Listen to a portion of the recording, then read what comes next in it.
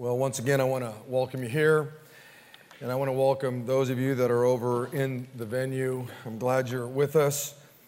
I want to welcome those of you that are listening online and those that are listening on the radio. We have here in the 21st century a lot of different ways that the message of Jesus Christ gets out, especially here at Big Valley Grace. And so whatever it is, however you're listening, we're just glad you're listening. If you have a Bible, you can turn to Hebrews chapter 11. If you don't have a Bible, it'll be in your notes or it'll be on the jumbotrons. We want you to see the word for yourself. And inside your program, there's a little blue sheet of paper, looks like this, 519 worship gathering. And we're going to do something special on Thursday, August 23rd at 6 o'clock in here. We're going to have a great night of fellowship together as a family. We're going to gather and we're going to sing some great songs. We're going to worship the Lord together for an hour. Then afterwards, we'll have some desserts and stuff. There is child care, and we're going to be recording our next album, and it'll be live. And so we want you to be here to be a part of the recording. If you'd like to actually be in the choir, you can see right down there at the bottom, we're putting together a special choir that'll be on the platform, and you could be a part of that. You just need to come to the rehearsal. And whether you're in the choir or not, we want you all to be here. We're going to have a great night of fellowship, worshiping the Lord together, desserts and stuff afterwards, and then you can all be a part of this new 8-track we're putting together. Now what you can do is like right in the middle of a song, just yell your name out, Rob Vitamin! Say something like that, and then it ends up on the album, and then everyone gets to hear your name. It's out there amongst millions of people. Now I see the choir guys, the worship guys going, oh, Countryman, you should not have planted that seed. Because some of you are going to show up and do that. No. Anyway, put that down. We're going to have a great night. That night, we want you to be a part of it. Invite a friend. I guarantee you it'll be just a great time. Well, we're in a series here at Big Valley Grace where we're looking at the lives of some of our brothers from the Old Testament, people like Samson and Jonah, King David, Noah, Jehoshaphat. Last week we looked at the life of Elijah, and it was just a great time. I know God's doing some really fantastic things in the life of many of you. One of the things about living in the 21st century is that we have all this technology, emails, texting, all this kind of stuff. And it's amazing the volume of emails and texting that we're getting from you. You're telling us about how the Lord is working in your life. You go into the altar room. It could be the altar online. And we're getting to see how God is really moving in your life. But I want you to know that it begins right here with me. As I kind of start to read some of these passages and I begin to kind of wrestle around with them, I just don't show up here and unpack them to you and, whatever happens, happens. I want you to know, my friends, that God is doing a deep work in my life too. And there are moments in my office that are rough for me, because the Holy Spirit is speaking to me, you see. And God's doing something in my life, just like He's doing something in your life.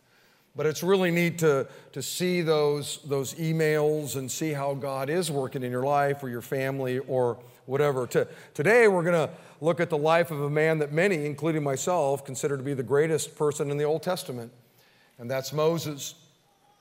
God gave Moses the 10 Commandments. God used Moses to lead the children of Israel out of 400 years of slavery in Egypt. God used Moses to write the first 5 books of the Bible and a few of the Psalms. God did a bunch of different miracles through Moses. Probably the most famous that most of you know is the splitting or the parting of the Red Sea. He was an amazing man. He was a successful man. But as amazing and successful as he was still a man. He was no different than any one of you. But he did do something that few people do. He made some critical decisions about how he was going to live his life, and these decisions impacted everything he did.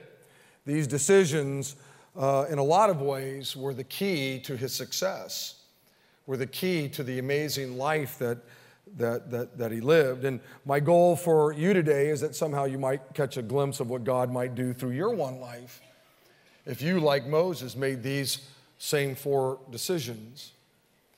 You see, I know, because I've done this long enough, I've been here at Big Valley Grace for 30 years, that a lot of you sit out there and you think, man, God could never use me. You see Pastor Scott or Pastor, Chad or, Ben up here, or maybe it's Stephen or John over in the venue, and you think, man, I could just never be like any of those guys. You see these people, and man, God could never use me. And I want you to know you're wrong. That is a lie from the very pit of hell. God can use anybody. In fact, God wants to use you more than you want to be used. And today, if you would just relax, get your pen out, and if you'd really concentrate and listen, I think these 4 things could make a huge difference in your life. I think that you will hear from the Lord. Look, if all you hear is my voice in the next, 30 minutes or whatever, wow, what a waste of your morning. It's my goal that you really hear from the Lord. That's what matters, is that you hear from the Lord. And I think that you will. And so that's my prayer for you. So let's read Hebrews chapter 11, verse 23 through verse 27 together and see what these 4 decisions were that Moses made. Verse 23 says, "It was by faith that Moses' parents hid him for 3 months when he was born. They saw that God had given them an unusual child, and they were not afraid to disobey the king's command. It was by faith that Moses, when he grew up, refused to be called the son of Pharaoh's daughter. He chose to share the oppression of God's people instead of enjoying the fleeting pleasures of sin. He thought it was better to suffer for the sake of Christ than to own the treasures of Egypt, for he was looking ahead to his great reward. It was by faith that Moses left the land of Egypt, not fearing the king's anger. He kept right on going because he kept his eyes on the one who is invisible." Now, obviously, when you look at a life like Moses, the Bible, especially the Old Testament, is just filled with data and information, and there's no way to look at it all. And so I've chosen this little portion of Scripture out of Hebrews to kind of guide us today as we look at the life of Moses. So what was the first decision that Moses made? Okay, the first one was this. Moses settled the issue of who he was. He settled the issue of who he was. Look again at verse 24. It says it was by faith that Moses, when he grew up, refused to be called the son of Pharaoh's daughter. Now let me give you a little context, okay? Because some of you don't really know the story of Moses. There was a moment in history when all the Jewish boys were condemned to die in Egypt. So when Moses was a baby, his mother put him in a little boat and sent him down the Nile River. Now, as this little boat was floating down the river, the daughter of Pharaoh was taking a bath or whatever, and she saw the baby. She saw little Moses floating down the river as it drifted, and she took the baby back into the palace, and she raised that baby as her own child. Okay? Now, don't miss this. Moses was the son of a Hebrew slave, but he was raised as Pharaoh's grandson in Pharaoh's palace, which was the most opulent place on the planet at the time. Now, many years later, there came a moment when Moses learned the truth about who he was and where he had originally come from. And at that moment, Moses had what we might call an identity crisis. He had to make a choice. He had to decide, am I Jewish or am I Egyptian? Am I a slave or am I royalty? And the consequences of that decision would affect the rest of his life. If he chooses to say, I'm Pharaoh's grandson, Moses will enjoy a life of fame, a life of fortune, a life of luxury. He'll have a promising career. I mean, he's got connections, right? He'll be an heir to the throne. If he chooses, I'm Jewish, I'm the son of a Jewish slave, he'll be rejected. He'll be despised. He'll be thrown out of the palace. He'll be humiliated, right? and he'll live the life of a slave. There came a moment when Moses had a choice to make. Who am I? Who am I going to be?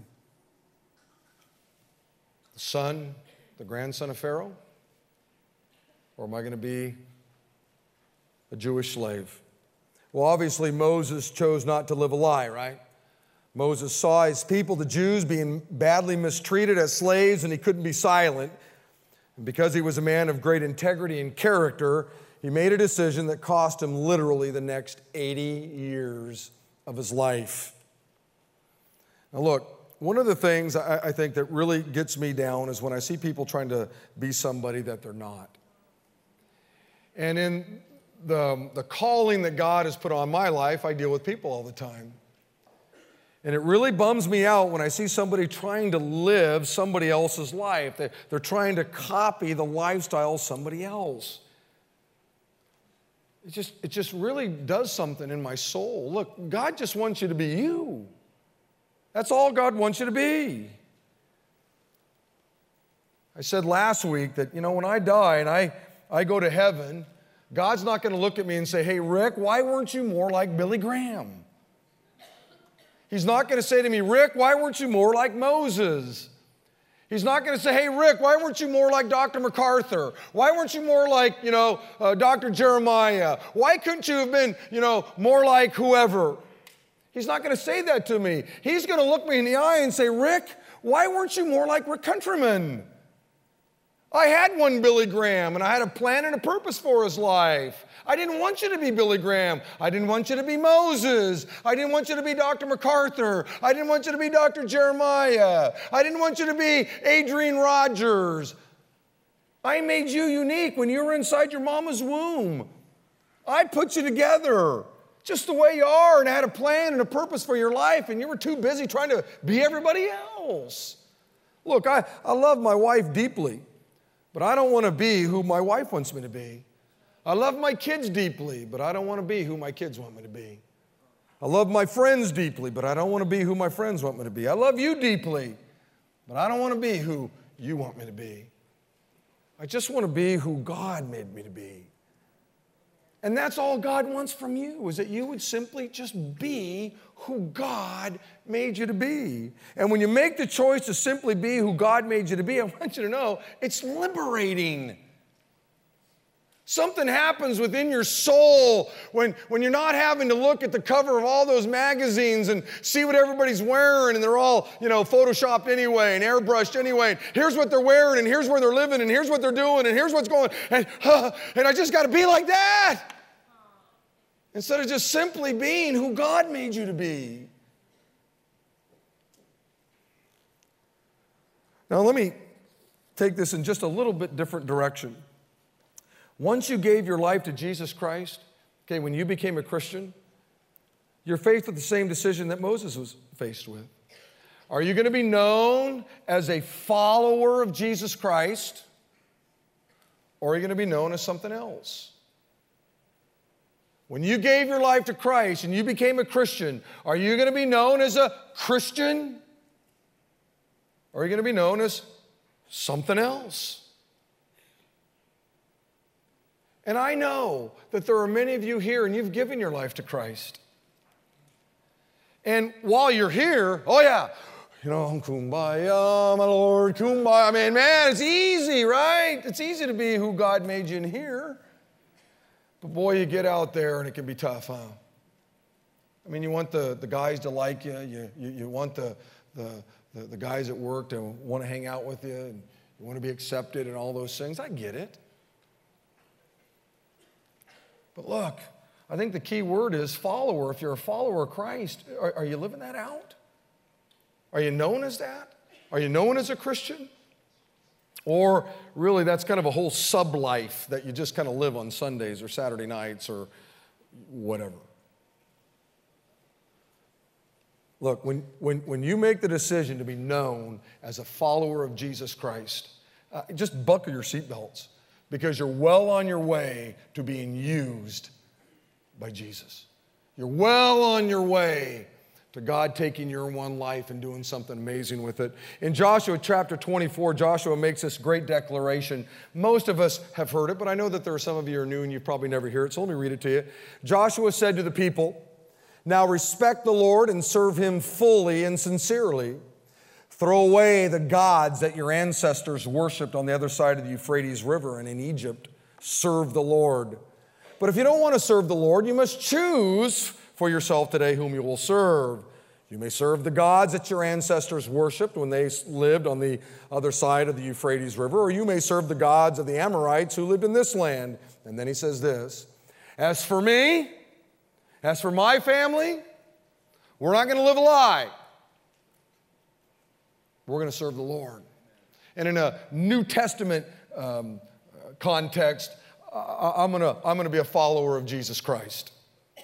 I'm going to live a Christian life. I'm going to let people know this is who I am, regardless. So the first thing that Moses did was he settled the issue of who he was. He simply wanted to be who he was. And number two, and these just kind of go hand in hand. Number two, Moses chose to do the right thing even though it was going to hurt him. He chose to do the right thing even though this was going to cause him a lot of pain. Verse 25 says this, Moses chose to share the oppression of God's people instead of enjoying the fleeting pleasures of sin. One version says, Moses, chose to be mistreated along with the people of God rather than to enjoy the pleasures of sin for a short time. And you ought to underline the word chose. He chose. If you want to make an impact with your life, you got to make the right choices in life. You got to make the right choices in life. Look, you read your Bible as much as you want to read it. It's your choice. Well, I'm just really busy. I got my business. I'm trying to get it up and running and all those kinds of things. You read your Bible as much as you want to read it. It's your choice. You memorize as much scripture as you want to memorize. It's your choice. You pray as much as you want to pray. It's your choice. You understand that? You watch TV as much as you want to watch TV. It's your choice. You spend your money however you want to spend it. It's your choice. Beloved, God has given you the freedom of choice, and the choices you make will determine your future. Someone said, what you choose today will determine your tomorrow. And that's true. In verse 24, Moses made the choice not to be called the grandson of Pharaoh, and that choice brought with it some pain, didn't it? The consequences of the choice didn't matter. He was going to do the right thing. And now you get to verse 25, and he's making another choice that'll bring him some pain. Moses makes the choice to follow God. Moses was going to do the right thing regardless of what it cost him. And when you make this choice, when you make this decision, it's unbelievable how God will use you. Look, being a follower of Christ, being a Christian, living it out, listen, that's a painful gig today in America.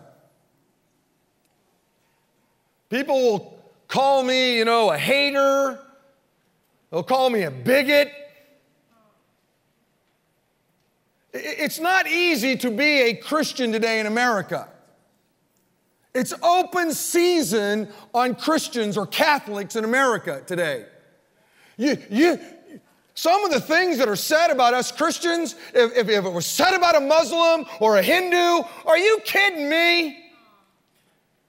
They literally will put a hit out on your life if you make some disparaging comment about some other religious groups. But man, if you're a believer today, whoa, people will take shots at you. And let me tell you something, Christian, buckle your seatbelt. When you make the choice that I'm not going to live a lie, I'm going to be who I am. I'm a follower of Jesus Christ. I'm a Christian. I'm a Christ follower.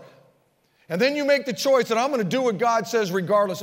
You're in for some pain. You're in for some sorrow, just like Moses was. But it is one of the things that we American Christians don't like a lot. We don't like a lot of pain. So you know what? We just kind of go along with the flow because we don't want to upset the apple cart. We don't want people to call us haters. We don't want people to call us bigots. We don't want people to do that. Who likes that? I don't like that.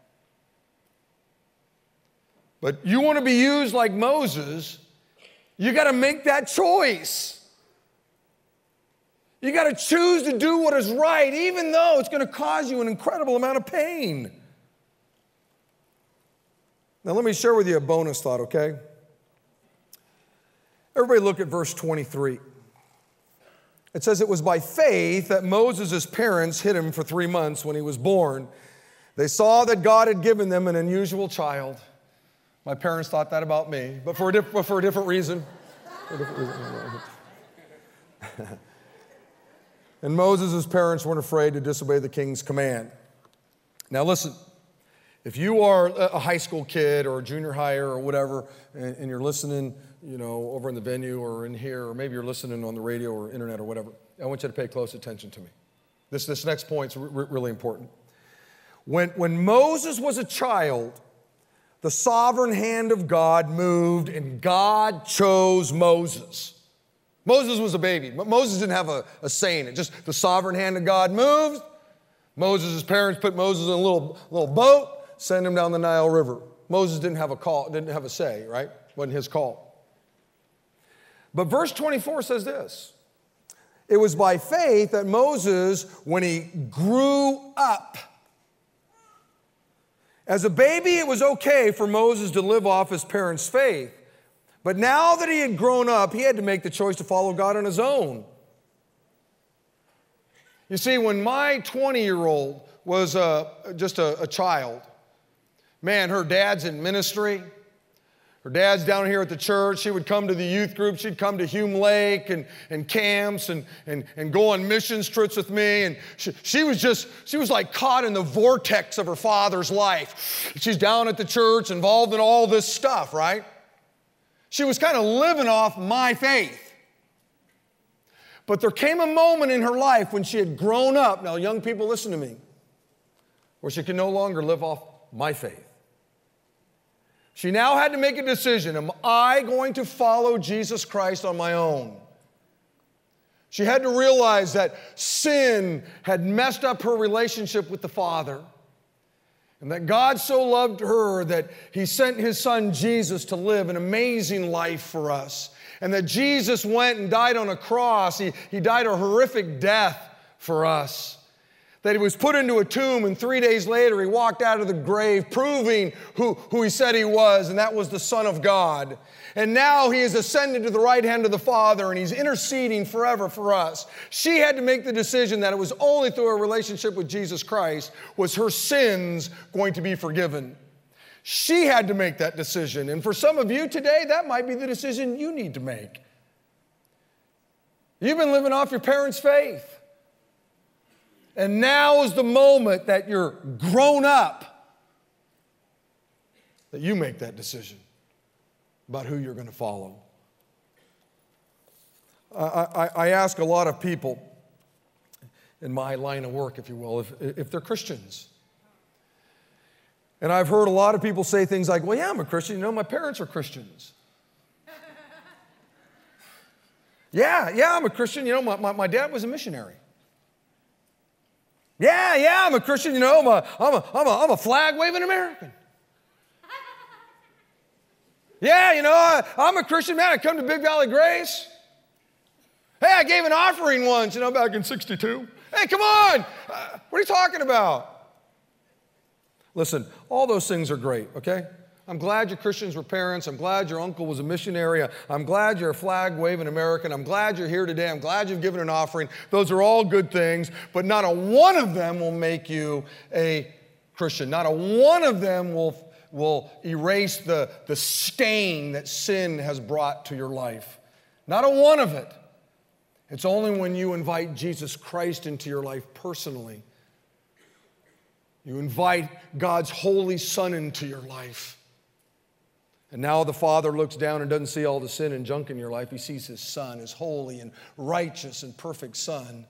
And by virtue of that relationship with His Son, man, God sees you as holy, righteous. And for some of you, that's the decision you need to make today.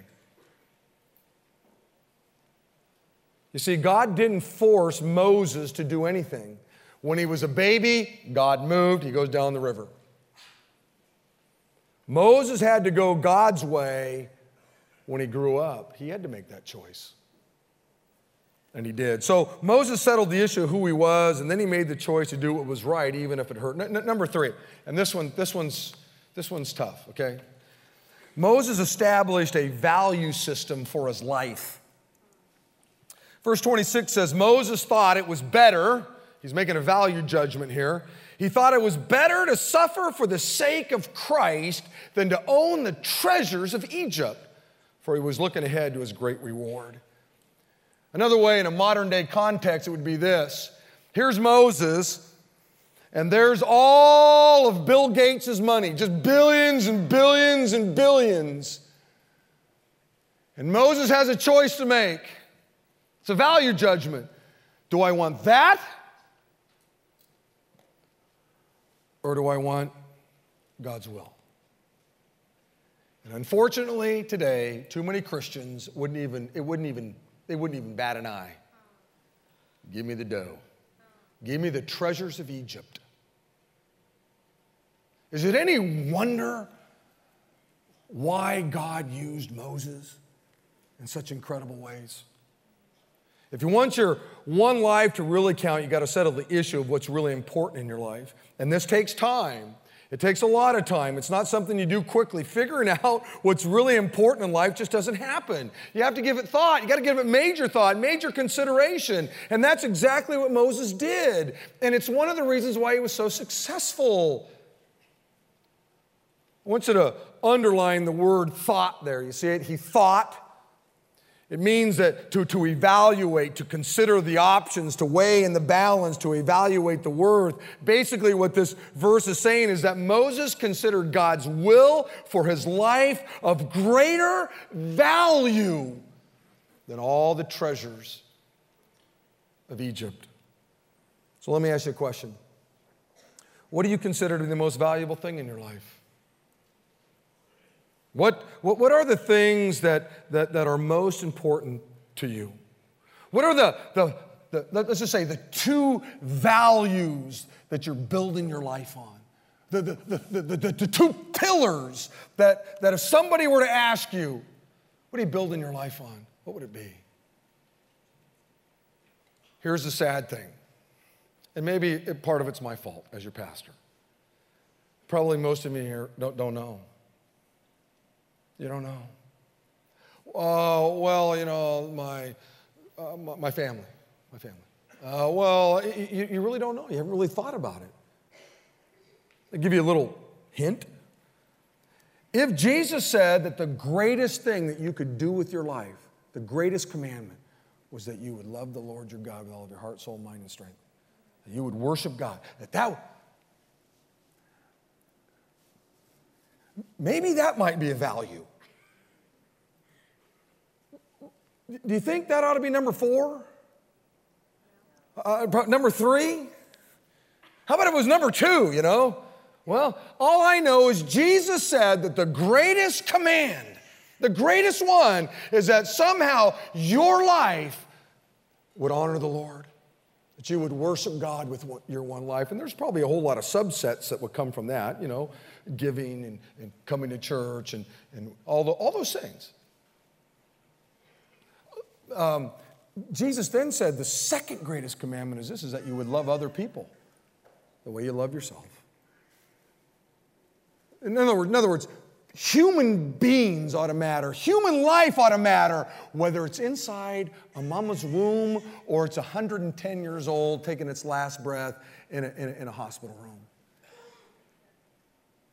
Jesus said the greatest commandment is that you would love God. And the second greatest commandment was that you would love others. Just a hint of what you might go home and say, you know what? This is really what I value in life. And you'll see why this is important in just a moment. Basically, verse 26 tells us what Moses values, what he valued. Now, let me ask you why. Let me tell you why this is so important. It's important because if you don't decide what's important to you, listen to me, somebody else will. And some of you don't even realize it, that the world has crushed in on your life and your family, and the world has dictated to you what's really important. And how I know that is because I can just look at how you spend your time and your money.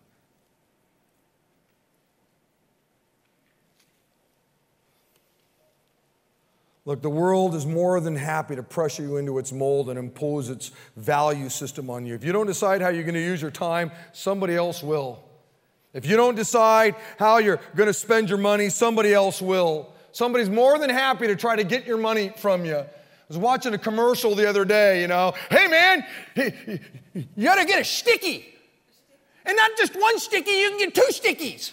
And they'll clean up your house for you. But if you send me your money right now, I'll give you a sticky. But not only that, send me your money right now and I'll give you 4 stickies. And guess what people were doing? I need a sticky.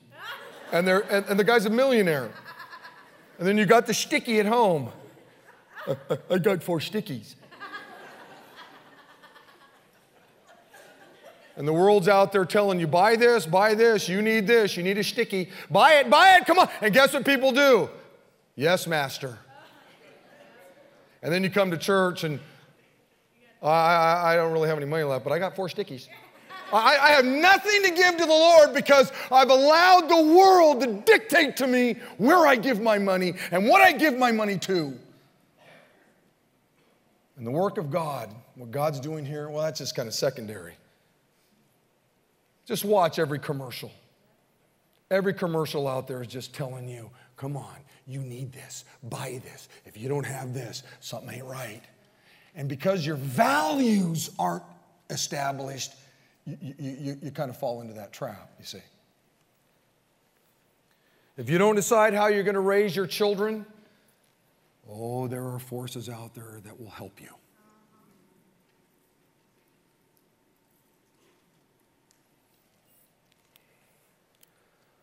Listen, there's a lot of Christians who have no clue as to what's really important in their lives.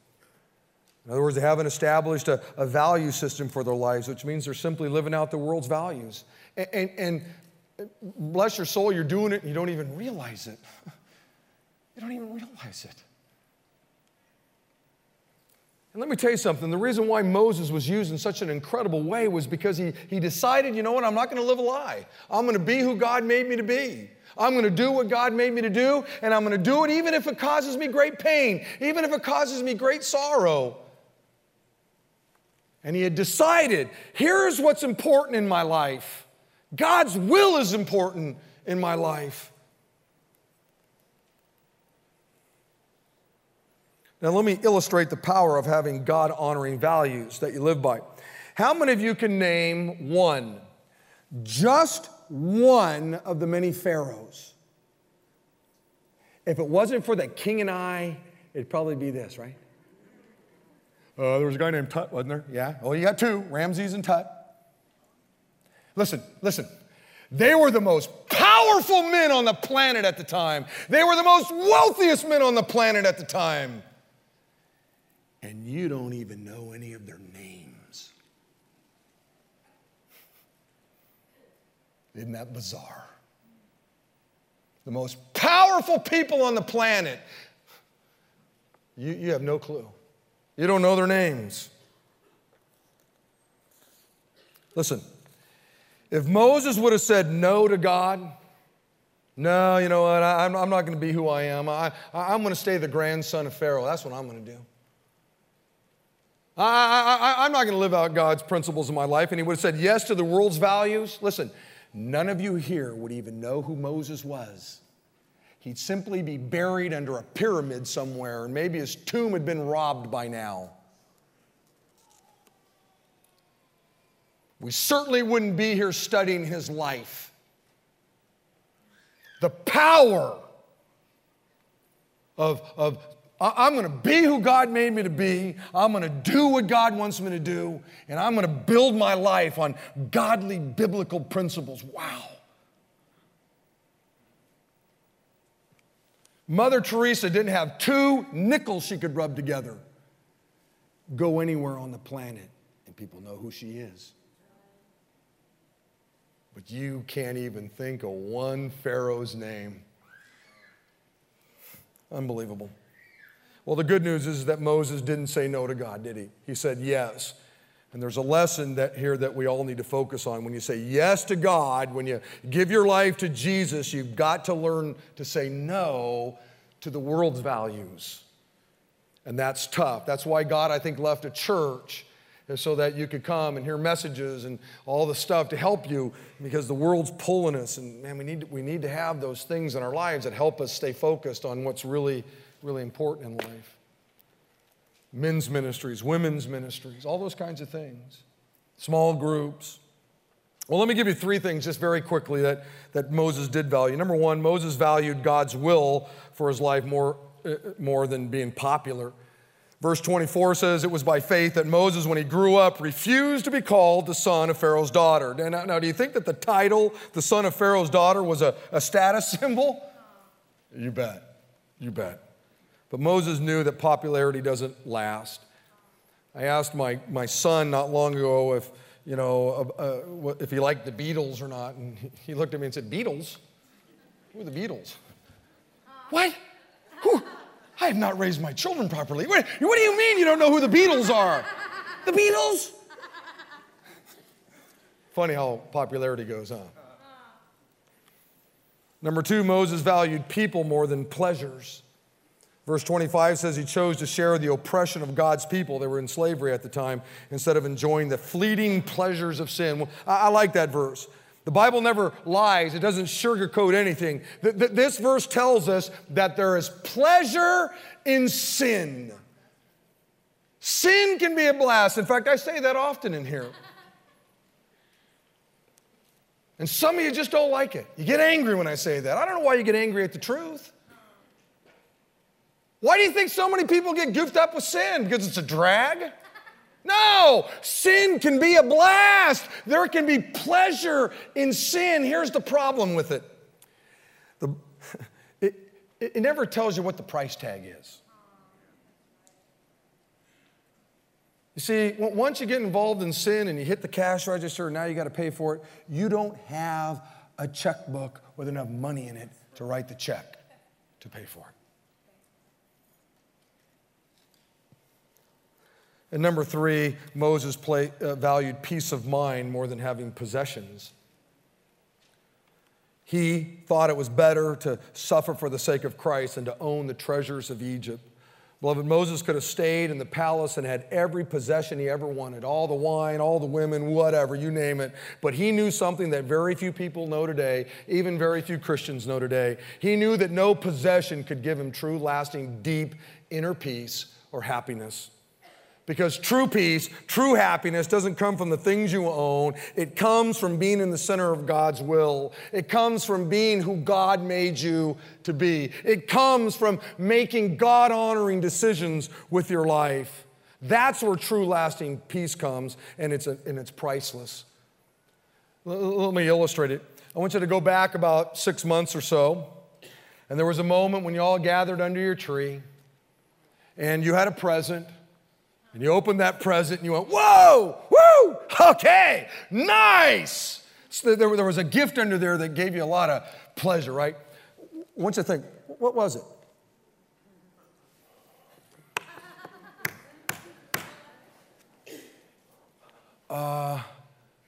There was a moment when your kids opened up presents. Woo, thanks, Dad. This is fantastic. Wow, they were all pumped up. They don't even know. It's in a closet. It's broke. They don't even know what it is, right? It gave you a few seconds of pleasure, maybe a week or so. But you keep that in mind in about 6 months or 5 months. You're going to be out buying gifts again, and the world's going to say, come on, buy it, make everybody happy, buy it, come on. That's the world's values. Maybe God has another set of values that he would rather have you live by, because those presents, those toys aren't going to bring any true peace and any true happiness in any of your kids' life or even in your life. Look, The problem for us in America is that we have way too much to live on and way too little to live for. Write that down. We have way too much to live on and way too little to live for. But those that name the name of Christ, let me tell you something, we got the greatest cause on the planet to live for. The cause of Jesus Christ. How could it possibly be that somebody who names the name of the Lord really...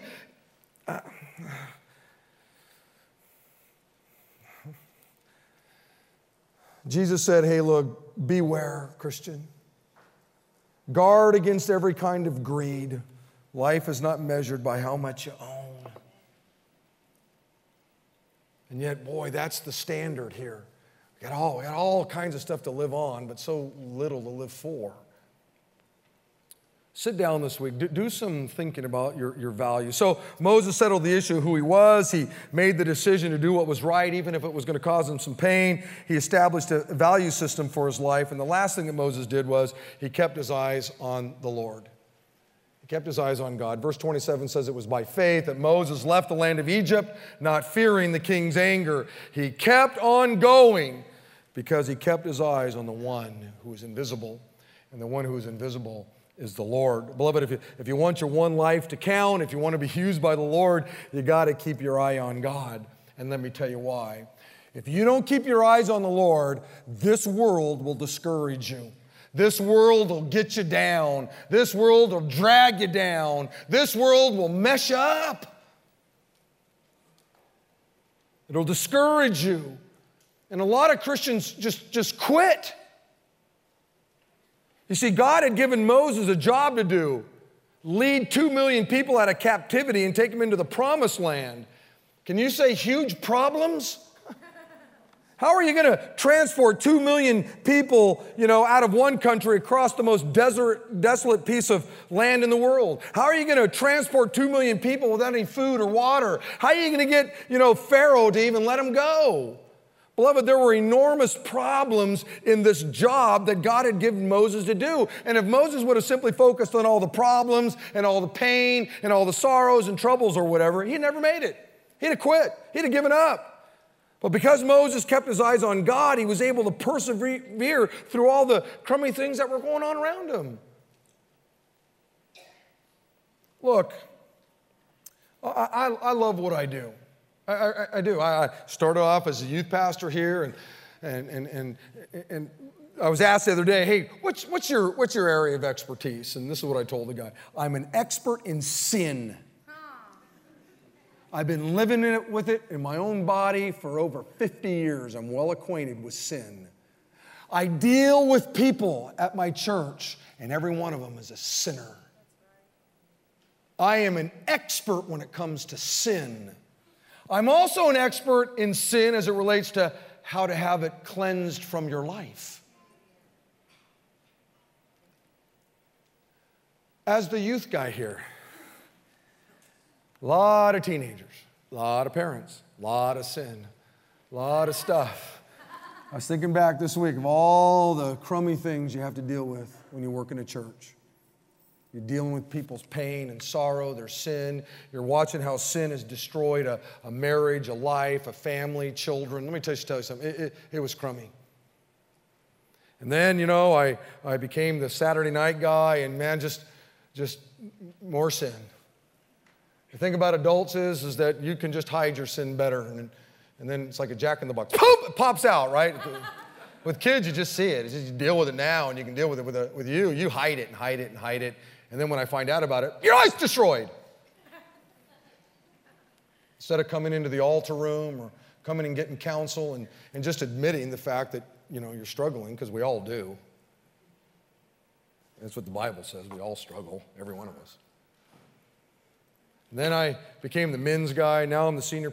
All along, you're just dealing with sin all the time. Let me tell you something. It can be very discouraging. There are times I get in my car and I'm heading down Pellendale Road, and I'm just really discouraged.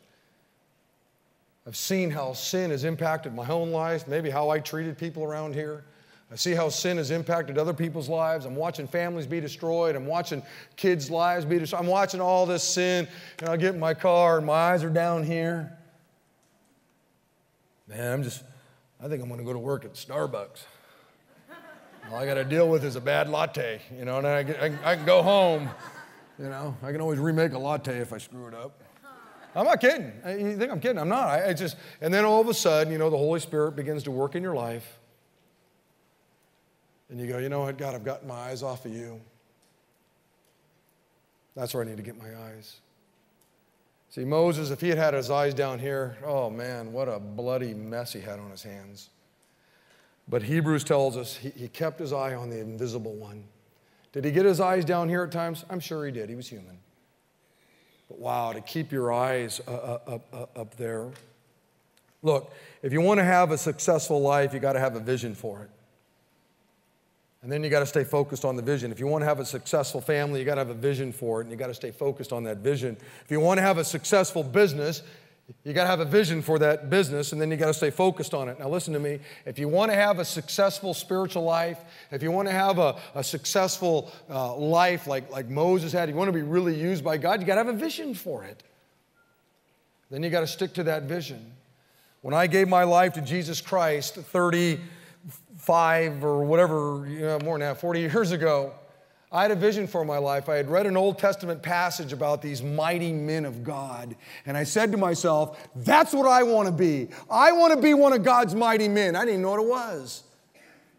That was the vision that I had for my life. God, I don't know about who these mighty men were, but that's what I want to be for you. And I've always had that vision in the front of my mind. God, let me be one of your mighty men. Can I be one of your mighty men? If you want to have a successful spiritual life, walk with God, you got to have a vision for it. Then you got to stay focused on the vision.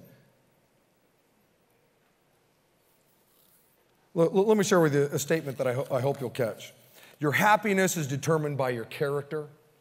Your character is determined by the choices that you make. The choices that you make are determined by your values. And your values are determined by your vision.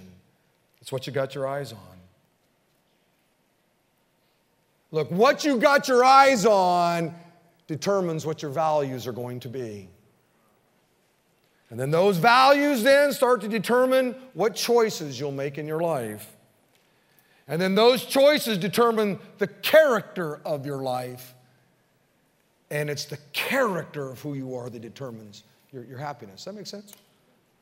See, whatever you're looking at, whatever you're dreaming about, whatever you set your heart on, whatever your vision is what becomes the most important thing in your life. You see, Moses had his values right because he had his vision right. Does that make sense? Because he was looking at the invisible one, he had his vision right. That then determined what his values were going to be.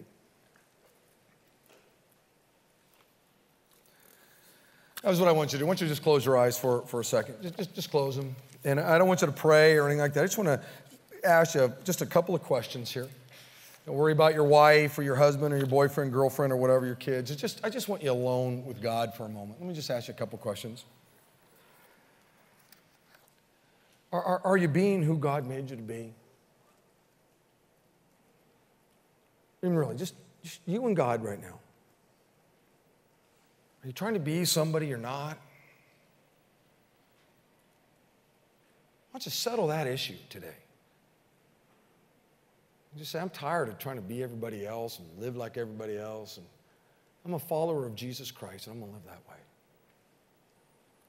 Are you making the right choices in your life? Or are you making the easy ones?